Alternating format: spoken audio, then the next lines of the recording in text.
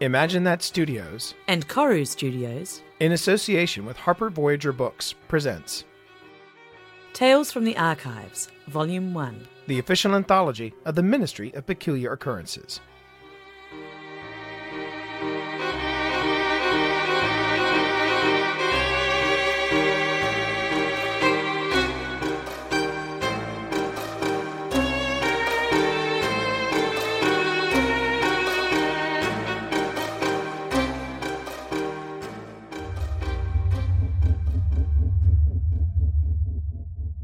Good morning, Miss Braun.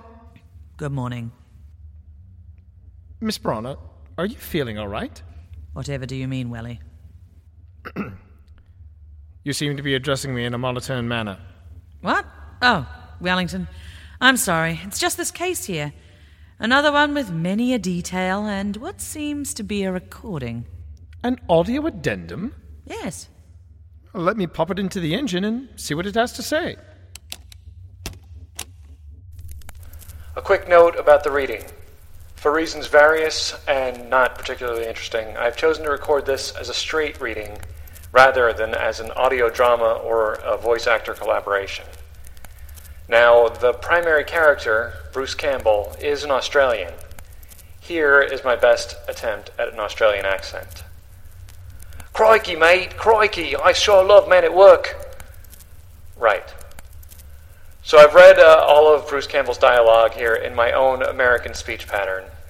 I hope the Australians and purists will forgive me. Welly? Yes, Miss Braun? I'm scared. Worry not. Fortes fortuna aduvat, yes? So let us press on. Welly? You can read the case file while still holding my hand. No need to fret.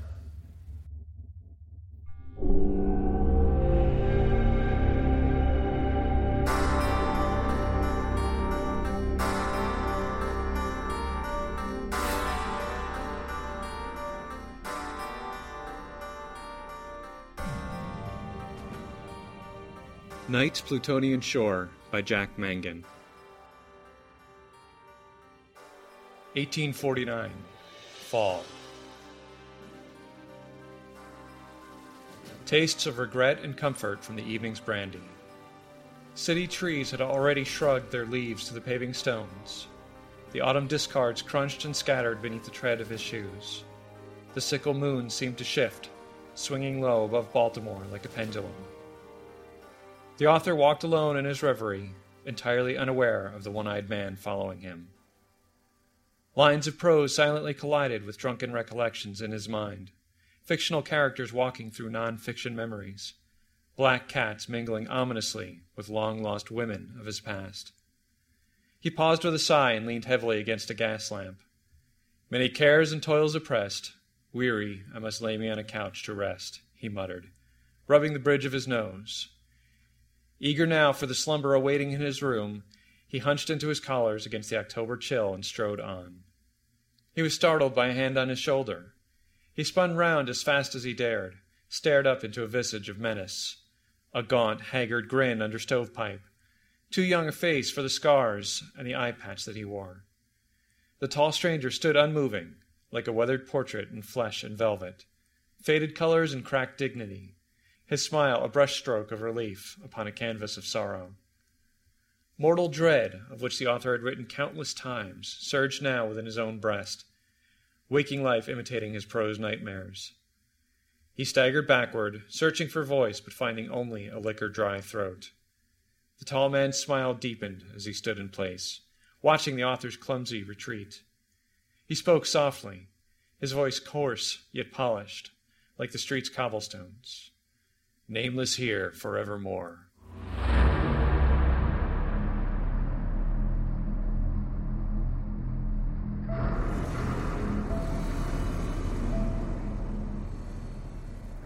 He flipped the patch over his brow, freeing the thing in his right eye socket.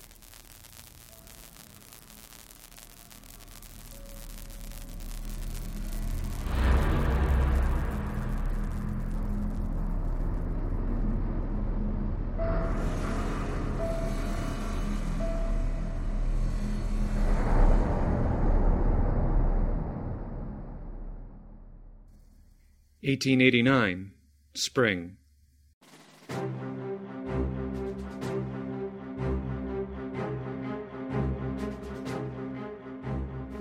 The mission in the States didn't go quite as Agents Brandon Hill and Bruce Campbell had planned. They'd skimmed the briefing documents, through warnings about the eye weapon Michael Charnisser had been using for decades, codenamed the Gold Bug. The ministry had received permission from President Harrison himself. They'd zeppelined from London to Philly to the Arizona tableau, infiltrated the Charnisser ranch compound, stealthily thumped their way through the property guards, only to have the target confrontation go something like this. "Aren't you Cockneys a little outside of your jurisdiction?" The one-eyed geezer stood alone inside his stables, showing his hands and a slight smile before the agent's dozen pistols. Two of his henchmen lay slumped in the hay at their feet. A trio of quarter horses watched dispassionately from their stalls. The single lantern's light reflected in their eyes. "We're not exactly English," Hill said. "He's Australian and I'm Canadian." "A dingo and a Chinook. Queen Vic thinks so little of me?" The old man clicked his tongue, straightening his black velvet collar. He walked a few labored steps and slowly lowered himself to a wooden stool, then produced a J-shaped pipe. The twist of smoke from its bowl matched the gray in his whiskers. He puffed absently, leveling his cyclops stare at Campbell. "What exactly is the Ministry of Peculiar Occurrences' interest in me, Agent Oz?" Bruce slapped the pipe from Charnisser's mouth. It skipped and sprayed tobacco sparks on the dirt floor. "It's Campbell, Yank. The Ministry doesn't give a damn about you, particularly, but we know all about your insect artifact. You'll either put the bloody thing in me hand right now, or accompany us to London to tell our archivist all about it. Trust me, that bloke is more boring than any prison cell." "You have no idea about my burden, Agent Campbell Yank. Its poisons have swum for decades in the fathoms of my blood. They bathe even now in the lakes of my mind and soul. My sleep is disturbed with pains. My waking hours are 3/4 ache and weakness, 1 part gratefully numb sighs. Oh, my heart is breaking." Campbell rolled his eyes. Hill chuckled. "Don't waste tears on my account, gentlemen. I'm a proud patriarch over 6 children and 19 grandchildren. I've lived a privileged, burdened, blessed, cursed, good, evil life. Ghosts of deeds terrible and foul haunt my reckoning. My vitality is a half-century compromised, yet here, pestilent and scant months from my casket, I am as content and accomplished as any man I know. And by Judas, before the devil locks me in irons, my final mortal satisfaction shall be the fall of the House of Usher." A horse nickered into the silence. "Well, I'm good," said Hill, exchanging a glance with Campbell. "If you cooperate and help the ministry, then perhaps you won't need to spend your remaining days in a London jail." "I have no intention of assisting either the British or the American espionage agencies," Charnisser said, smiling. "Though the separation will surely kill me, I head east soon to bestow this curse upon my Usher cousins, a gift they'll gratefully receive, the same token which you seek, and I mercifully deny." The old man flipped his eye patch upward. The black, thumb-sized beetle emerged at once from the socket, antenna twitching. The gold skull marking on its shell was visible for just a moment, as his tarsi stepped out onto Charnisser's cheek. "Except for this small taste."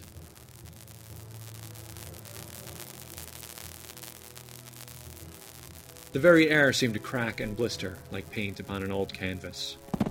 Hill and Campbell collapsed instantly into each other, without pain or cry, fell stiffly to the hard earth floor.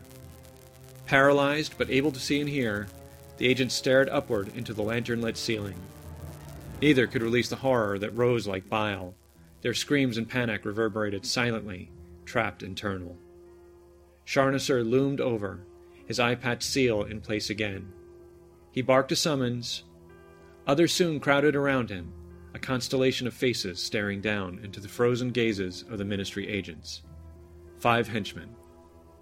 Mixtures of derision and disdain in the faces of all save one. The mustached gent in the bad stovepipe had something more behind his glare. Agent Bruce Campbell had been carried inside to some parlor, near enough a kitchen for onion and sweet potato smells to taunt him in paralysis. He had no idea if they'd brought Hill or left him in the stable. Found he was only slightly more worried for himself than the Canadian. I still intend to board the Usher train when it comes through Flagstaff tomorrow. It was Charnisser's weary voice. Wait until I'm gone, then confine this one to the barn and administer the antidote thrice daily. Don't kill the poor fellow by neglect or intent.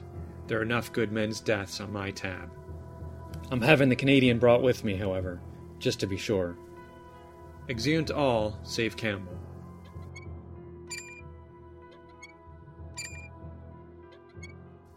Left alone, a comely nurse had appeared with an unpleasant-looking brass tank and boiler at his couch side, fitted him with a delicate, discreet tube beneath his blanket.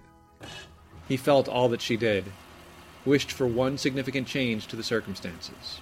Only one. She then slid his eyelids shut, interring the premature burial within the tomb of his thoughts. No Usher cell could have equaled the dark isolation of his own mind. It might have been hours or days, it might have been decades, motionless on that couch. He could do naught but listen. The excruciating clock ticks were broken twice only, by an attendant fussing with his machine. Otherwise his only company were the cooking scents and the audio blobs of footfall and voices in other rooms. Waking and dreaming thoughts were as alike as brothers. After wearing thin the rage, the dread, and the mute requests to any listening god, he began to accept the possibility that his captors might not kill him outright. From this wobbly reassurance, he exhumed the most wretched mental state of all, self-reflection. His children and sometimes beloved wife, his perils and victories and defeats for the ministry, his women, his women, his women, and his women, his strict old mum and pap, Restum, his favorite tweed vest, the kinetoscope frames of his life flickered across his introspection. If his eyes would have allowed, he might even have wept.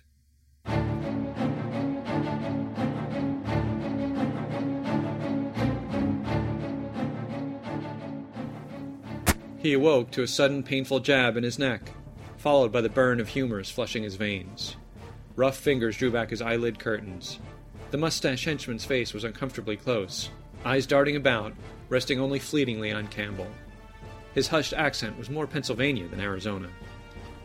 I'm a friend. I've just injected a megadose of the antidote. You should either recover within a few hours or die slowly in agony. We'll see. In the meantime, the door opened somewhere in the parlor. A man's voice said, Zachary, what in tarnation? The self-declared friend stood upright. He fit a pair of crackling, insulated Tesla knucks onto his fingers and stepped out of frame. Campbell could only stare at the ceiling and listen to the clatter of the fisticuffs. Something ceramic broke. Something heavy like furniture thumped the floor hard. Zachary's face reappeared. The medicine sting had wound its way to Campbell's extremities now, had begun to work on his locked vision, causing the American's face to distort frightfully before him. The parlor ceiling roiled like a warring thunderhead, then gave way to a starless night sky. He wondered if the Yank had reclosed his eyelids. A strong grip had Campbell's armpits, and his last conscious awareness was of being hauled from the room. He didn't die. He awoke some indeterminate amount of time later, bouncing violently in a wooden chair, the scrape of a gritty cold wind upon his face. The near and distant cracks of gunfire snapped his mind to high alert. Leather buckles strapped him into a high-backed seat inside a covered wagon, jostling at dangerous speeds across some treacherously bumpy terrain. His vision was once again clear in the pre-dawn half-light. The wagon's interior looked nothing like he'd have expected it. It bustled with precise mechanical chaos like the inside of a sophisticated clock. Webs of cables and ropes occupied the headspace, all fastened into a rigging as complex as that of any sailing ship. A vented boiler perched behind his armchair, its brass skin pocked with switches, cables, tubes, pipes, hoses, dials, bulbs, exhaust valves, switches, levers, and interlocked gears. The chairs and the boiler were all welded to plates in the floor, along with a series of strapped-down wooden crates. In spite of the wind from their speed, a fine, ashy grit dusted nearly every surface, now including the inside of Bruce's nostrils. Wires snaked the ribbed ceiling, leading through the open front arch, plugged into machine harnesses on the wagon's galloping horses. No man held the bench seat. The equine quartet charged forward, seemingly of their own accord. "Who's driving this thing?" Campbell shouted, alone. Gunshots from outside the wagon continued to ring out. A thumbnail-sized hole appeared in the billowing fabric wall to his right. "Ah, welcome back from Nevermore, Agent Campbell. I am," the mustached Yank said from somewhere behind him. He stepped up to shake Campbell's hand. This was a rather complicated maneuver, since his hands were gloved with leather ringlets on each of his fingers. Campbell arched a brow. Rawhide shoelaces dangled from the man's apparatus, feeding into the tense internal workings. He looked more like a deranged puppeteer than an adventurer. "The name's Zachary Amboy. Awesome." "Awesome?" "Awesome. OSM. I'm from the Office of Supernatural and Metaphysical, the division of the U.S. Marshals." The agent's face alit as blue sparks began to crawl a nearby electrical sphere. He slipped deftly through the cables and buckled himself to the chair next to Campbell, as if they were a pair of deranged bedlam patients. "Don't touch anything." "Who's out there chasing us?" "A Bullum Karam off of brass. And shooting at us. Perhaps I could be informed as to what the bloody hell's going on, since this is a ministry endeavor, after all. Queen Vic and everything. Where's Agent Hill?" "Well, for starters, I blew my deep cover as one of Charnisser's ranch hands to save your British hide and hightail us out of there. I'd stowed this vehicle for just such an occasion. Agent Hill is either dead, alive, or somewhere between, on an eastbound train with Michael Charnisser." Someone shouted, "Aha!" from close behind. Campbell turned to see an Indian in goggles and gray peacoat clamber aboard their wagon, Colt revolver drawn. A white-blue flash of lightning erupted from a wired box atop the boiler, engulfing the man, sending him shrieking and reeling from the back of the wagon. Amboy burst into slightly too exuberant laughter, watching the Indian fall. "And how could I forget? A handful of thugs from the ranch are in close pursuit across the prairie." "You're off your bloomin' head," Campbell muttered. He looked over his shoulder, out of the wagon's rear arch, glimpsed at least 20 shadowy forms on horseback, all galloping hard and keeping close through the desert brush. Muzzle flashes lit around them like fireflies. That's a handful? An enemy strafing drew a constellation of holes into the boiler. Oh, indeed. Darkness spilled over Amboy's mirth. He spun his chair on its central perch, inspecting the damage with a frown. He turned swiftly and pulled Campbell's left eyelid up with his thumb and forefinger. "What the—" Amboy examined his other eye. "Do you feel all right, sir?" "Not with your bloody paws on my—" But Amboy had already released him and ducked down to work at some ratchet beneath his seat. Before he could arch a brow, the Yank had swiveled Campbell's chair 180 degrees on its own central base, facing him directly backward toward the enemy. He stuck the oddest device yet into Campbell's hands, a palm-sized black, brass-trimmed box with a rubbery stick protruding from its top. One red button occupied the upper left corner. One insulated wire meandered from the contraption. Amboy patted his shoulder and winked. "You appear sufficiently recovered from the gold bug coma. See what you can do about our problem." He gingerly depressed the button as a demonstration. A blast of bullets erupted from somewhere on the wagon's tail, above the rear axle. "Outstanding," whispered Campbell, his eyes widening. A few test bursts later, and all felt right again with the world. Campbell's frustrations drained slightly with each wagon rattling discharge. He quickly learned that the stick atop the box guided the aim of a rear-mounted Gatling gun. He hammered the trigger with vigor, lighting the skeletal trees and bushes in their wake with 30-caliber repeater rounds. A few pursuing targets were hit as well, but that hardly seemed to matter. He even laughed as he knocked a low tree branch into a surprised rider. The task consumed him for joyous minutes. His focus returned to the wagon's interior only when Amboy took the controller and swiveled him again, locking his chair to face forward. "Blimey, what a rush, man! That right there is why I got into this line of—" His eyes suddenly widened, and he pointed ahead. "Oi! Cliff!" Noticing for the first time the cliffside horizon, alarmingly close, directly in the wagon's path. Amboy's hypno-electrified horses barreled on, sprinting toward the end of the world, showing no signs of stopping. Zachary said nothing. His feet pumped twin bellows pedals on the floor. Campbell gripped the armrest, shouting vague curses, threats, and demands, all unheeded. His arched brow aimed around at the wagon's interior surfaces, which had all begun to ripple emphatically, as if by its own private storm. The noise, wind, and boiler heat battered his senses. Amboy casually donned a pair of goggles, his eyes greatly magnified by the lenses. He grabbed another pair from a rack nearby and offered them to Campbell. And die looking that bloody ridiculous? Turn before it's too late! Suit yourself. Amboy began to gesture madly with his fingers and hands, as if pantomiming a pipe organist before invisible keyboards. And brace yourself. The side walls of the wagon flung open and upward, like untied sails in a storm, startling Campbell. The swiftest of their mounted pursuers were suddenly there in their peripherals, waving guns through the haze of dust. The wagon's canvas walls billowed out to hang in a vertical wingspan above the ground, swollen with air. The jagged canyon-side ledge rushed to greet their suicidal dash. The suspended moment was long enough for Campbell to ponder his mortality. The horizontal walls then flapped mightily downward, and with a deafening whoop from his mad Yank counterpart, the horses pulled up short. They staggered to a halt at the cliff's edge, but the wagon compartment did not. A quick sequence of loud metallic pops, and the wooden box detached from its axles and harnesses, launching ahead, up into the air over the ravine. A baritone chord blew loudly from vented whistles on the boiler. Zero ground. Campbell rarely indulged in screams of terror. He saved them only for special occasions, such as this. The upturned canvas wings flapped with a tremendous groan of oiled cedar, shoving downward and upward off of massive air pockets. A quickening sequence of beats later, guided by Amboy's dexterity, and the cart was unquestionably, unsteadily aloft. Treetops, brush, and earth were visible far, far below. The wagon's flittering ascent was an erratic sequence of sudden dips and upward jumps, as if the wagon were riding some furious airborne bull. They dropped altitude below the rim of the ledge they'd just jumped, where their horses, wagon wheels, and pursuers had all stopped. A few wayward potshots from the ushers later, and the two agents were flying free, with the canyon floor stretching out beneath them.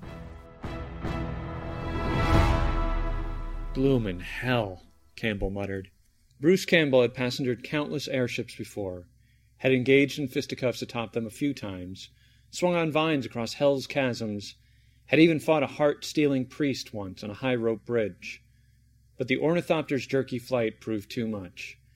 He leaned to the right and watched his gut's sparse contents splatter onto a treetop below. As Amboy steadied their flight, so did Campbell's stomach settle. He wore the silly goggles now, occasionally wiping bug smear from one of the lenses. The wind was relentless, almost unbearably cold. He wondered how much cream and comb work it would take when this was done to tame his wilded hair. The northern Arizona woods gave way to rocks and vast expanses of scrub, dirt, and dwindling snow on the ground. The landscape shifted into something like a madman's artifice of the pure Australian outback. Where he recalled great sloping stretches of earth and scrub back home, this place took the same colors and stretched them to stone arches and other impossible rock formations.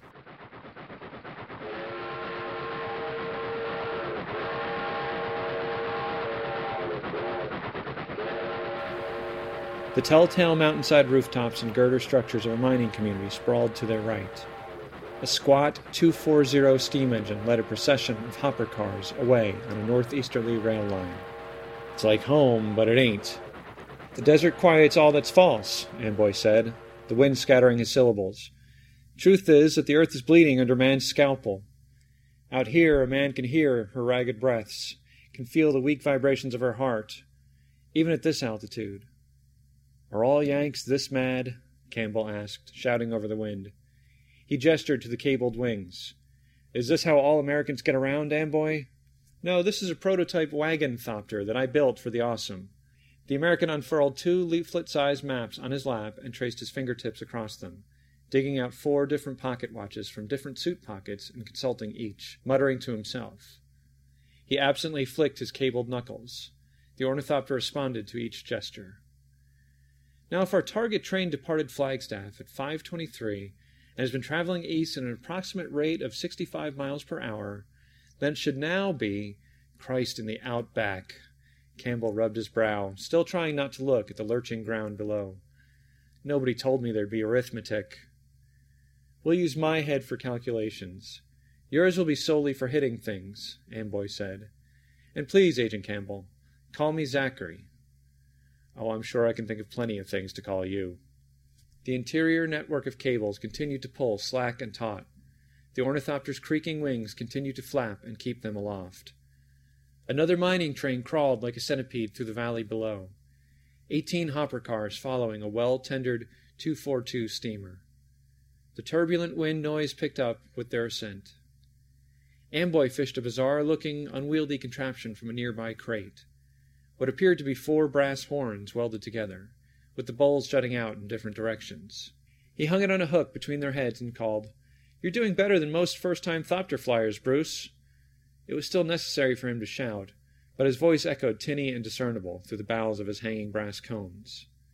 Without it, the altitude's winds would surely have made verbal communication impossible. Amboy spoke again. "But then, you survived the gold bug and its antidote, so you're obviously made of durable stuff. If it had touched your skin, however..." "What?" "Well, then we'd have buried your box. Only Charnisser seems to know the secret to its touch." "What is that thing? How does he keep a bloody insect in his eye?" "It's not actually a living beetle. It's an extremely rare Amazonian gemstone with protrusions like mandibles. Its properties, some call them enchantments, cause an immediate neurological seizure in the observer, inciting hallucinations and paralysis, followed eventually by death. While I was in deep cover at Charnisser Ranch, I learned that his wine cellar also stocked milk of the Chilean field poppy, concealed with bricks behind a rack of Amontillado. This nectar is the only known counter. Dangerous in itself, it's what I injected into you, just before escaping us both from the ranch. And other than that, he's such a charming old fellow." Yes, sweet as the devil," Amboy scowled. "He was an assassin for the House of Usher before the war, until his sudden move west during the gold rush.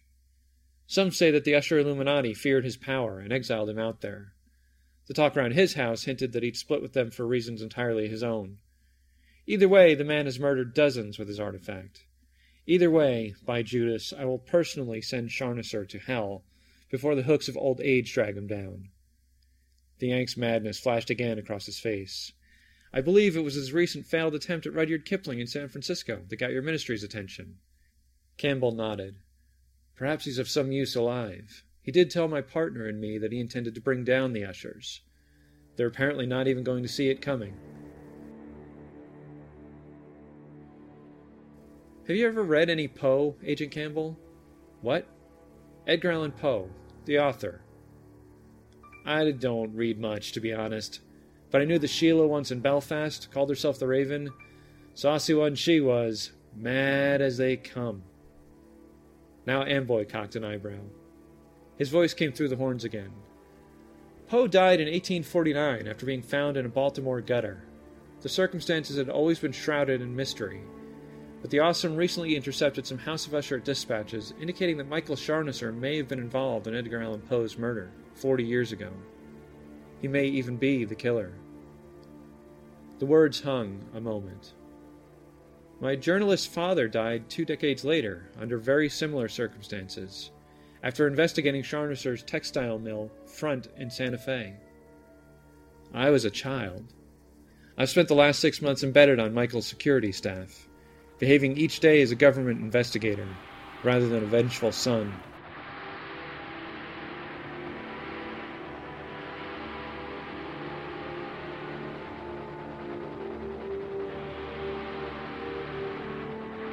Sooty exhaust billowed skyward from the smokestack, like a black mane in the early morning wind. The engine was a glorious Baldwin 280 steam locomotive, leading its tender and 3 trailing passenger cars in a serpentine eastward twist through the rocky hillsides. A pair of men stood on the observation car's rear deck, pointing excitedly. Even with its speed on the rails, the ornithopter closed in fast from above and behind. "The Usher's own secret express," Amboy announced. He gestured to the charts and timetables in his lap. "That train won't appear in any of these papers, which is fine, because I intend to blow it off the map."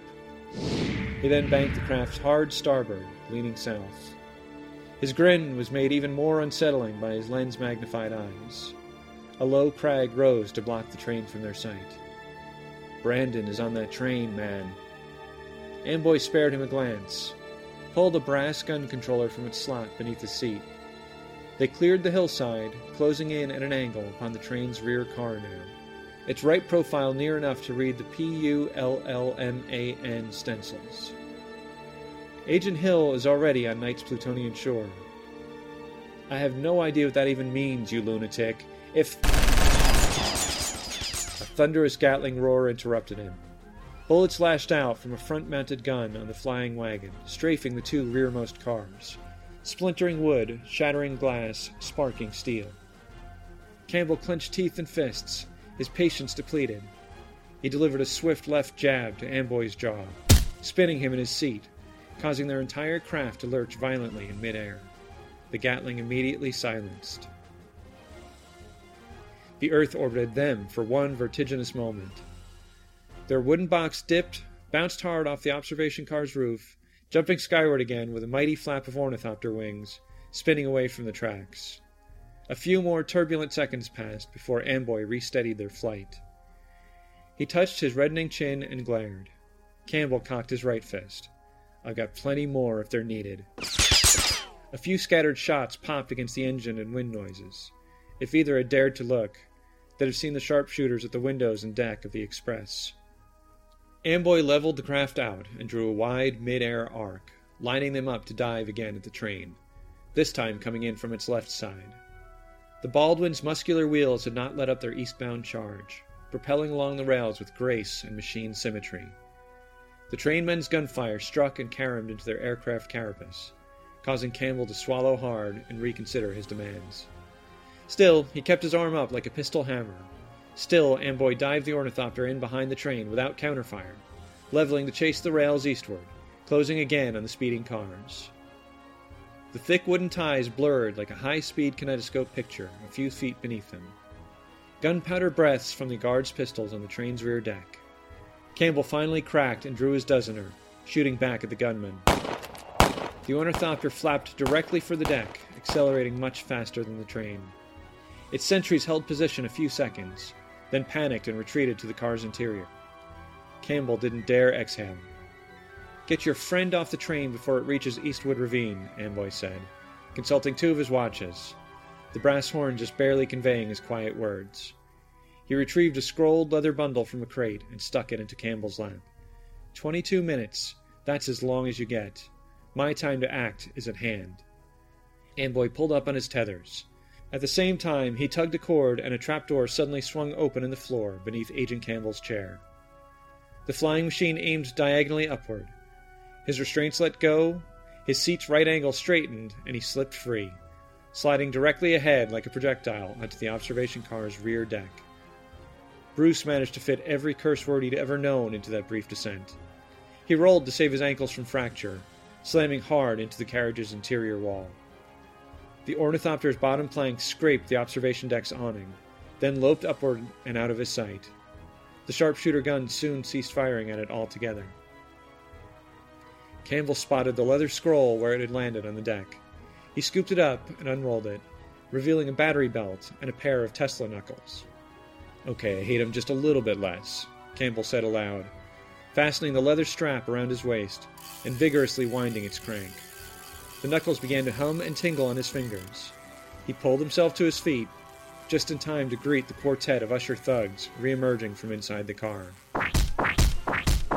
The fight scene lasted only a few seconds. 3 slumped bodies, one more receding on the tracks behind them. He stared down the carriage door, the rhythmic clack of trucks on rails scoring his hesitancy. He silently chided himself, but still could not dismiss the recalled image of that ghastly beetle stepping out onto the old man's face. Sorry for the delay, Brandon, he whispered at last, shaking his head, drawing his pistol. Just a moment's foolishness. He let loose a battle cry and kicked open the door to the observation carriage, dozener and sparking fists ready to deliver hell. And...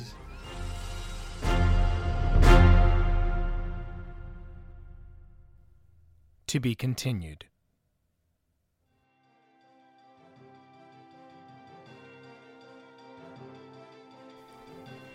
For more from the Ministry of Peculiar Occurrences, order your copy of Phoenix Rising, a Ministry of Peculiar Occurrences novel, from your favourite bookstore or online from Amazon.com, BarnesandNoble.com, or the iBookstore. Original music composed by Alex White. Find out more at thegearheart.com. This podcast is protected by the Creative Commons Attribution, Non-Commercial, Share-alike 3.0 license. For more information, visit creativecommons.org. Tales from the Archives. An ImagineNet Studios, Koru Studios, Harper Voyager production. I'm T. Morris. And I'm Philippa Ballantyne. Thank you for listening.